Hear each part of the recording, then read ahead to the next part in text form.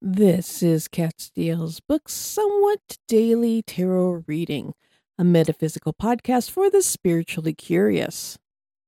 Have you ever felt like someone is standing right behind you, but when you look, you're completely alone? Today, we talk spirit guides and their roles in our lives. My name is Ellis Berriman. I am a tarot reader, a knowledge seeker, and one who is constantly questioning the status quo. Let's get into it.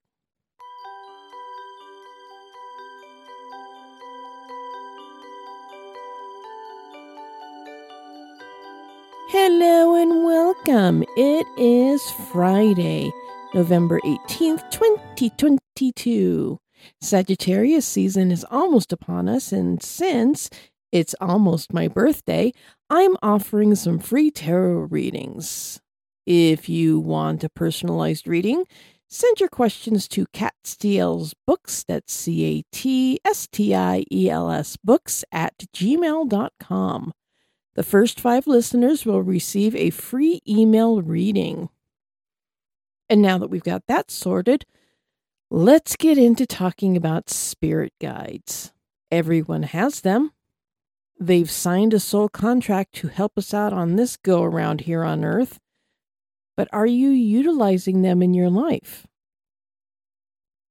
Now, I've always been intrigued by the idea of spirit guides. The thought that there's a bunch of celestial beings following me around, like in that, what is that movie? That movie with Robert Downey Jr.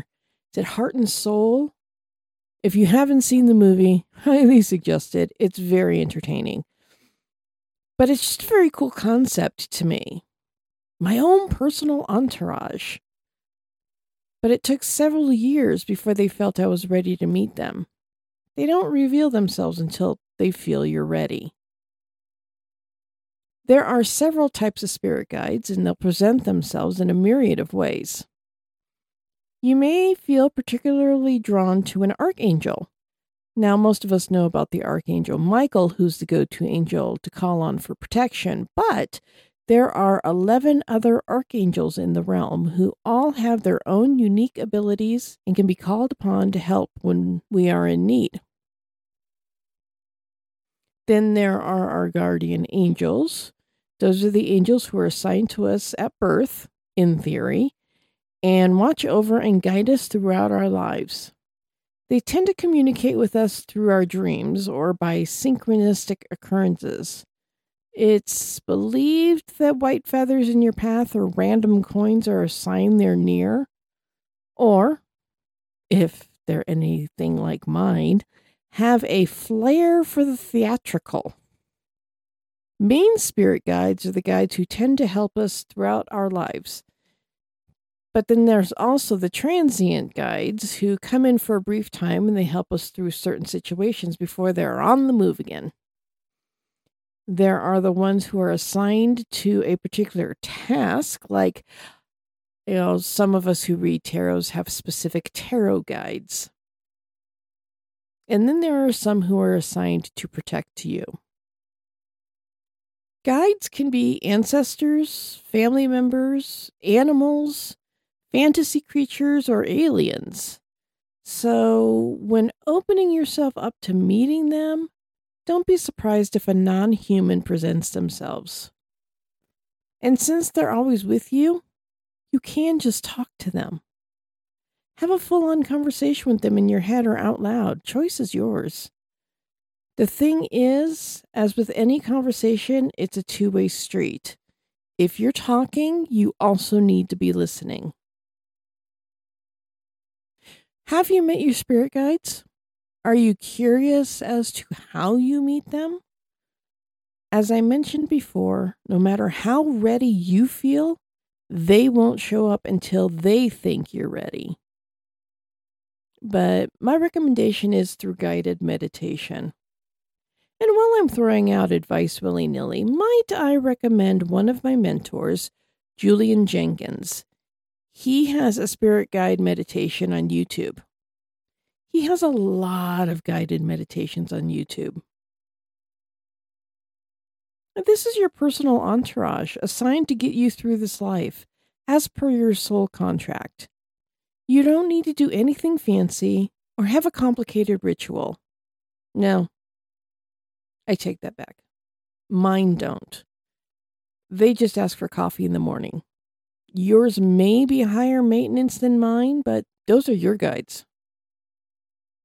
As with any relationship, you get out what you put in. So if you want to develop a relationship with your guides, you need to nurture it. And if you don't, that's okay too. They're not going anywhere.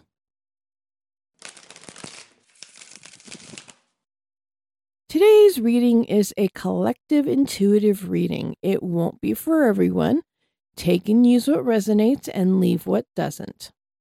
And today I pulled out my Mystical Sisters Oracle deck because I haven't mentioned lately how much I love this deck. And let me tell you, the cards, they were a flying. So the first grouping, I kept hearing ancestors. So I think there is some ancestor guidance going on here.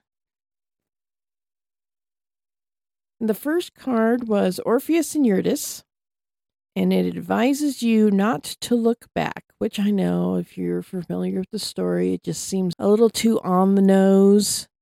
But that's what I heard. Don't look back. The answers aren't there. Leave the past behind you and keep your eyes forward. Persephone says to make the most of your inner resources. Use them and rely on them. Trust the process. You have all that you need within you. The second grouping, I heard sisterhood. More of a your tribe, lean on your tribe type of vibe. The card Her Secrets advises you to get it out. Get it all out. That mental dialogue loop running in your head will start to fester if you don't verbalize it to someone you trust. They may need to get theirs out as well. Be each other's venting post. The Sisters of Harmony encourage you that if you don't have a flock or a tribe, now is the time to find one. A place to share your gifts, blend your talents, a place to help you with your growth process. And the Dryads tell you to take a walk in nature. Maybe not today, because today it's very cold and snowy and blustery.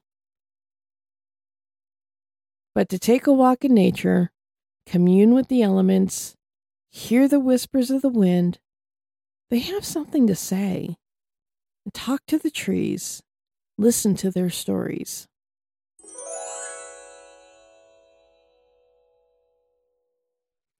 Thank you so much for joining me on this journey today. Don't forget to email for your chance to win a free tarot reading at Catstiels Books, that's CATSTIELS Books @gmail.com. And on that note, have an enchanting Friday. Talk to your guides, commune with the angels, and I will talk to y'all again later.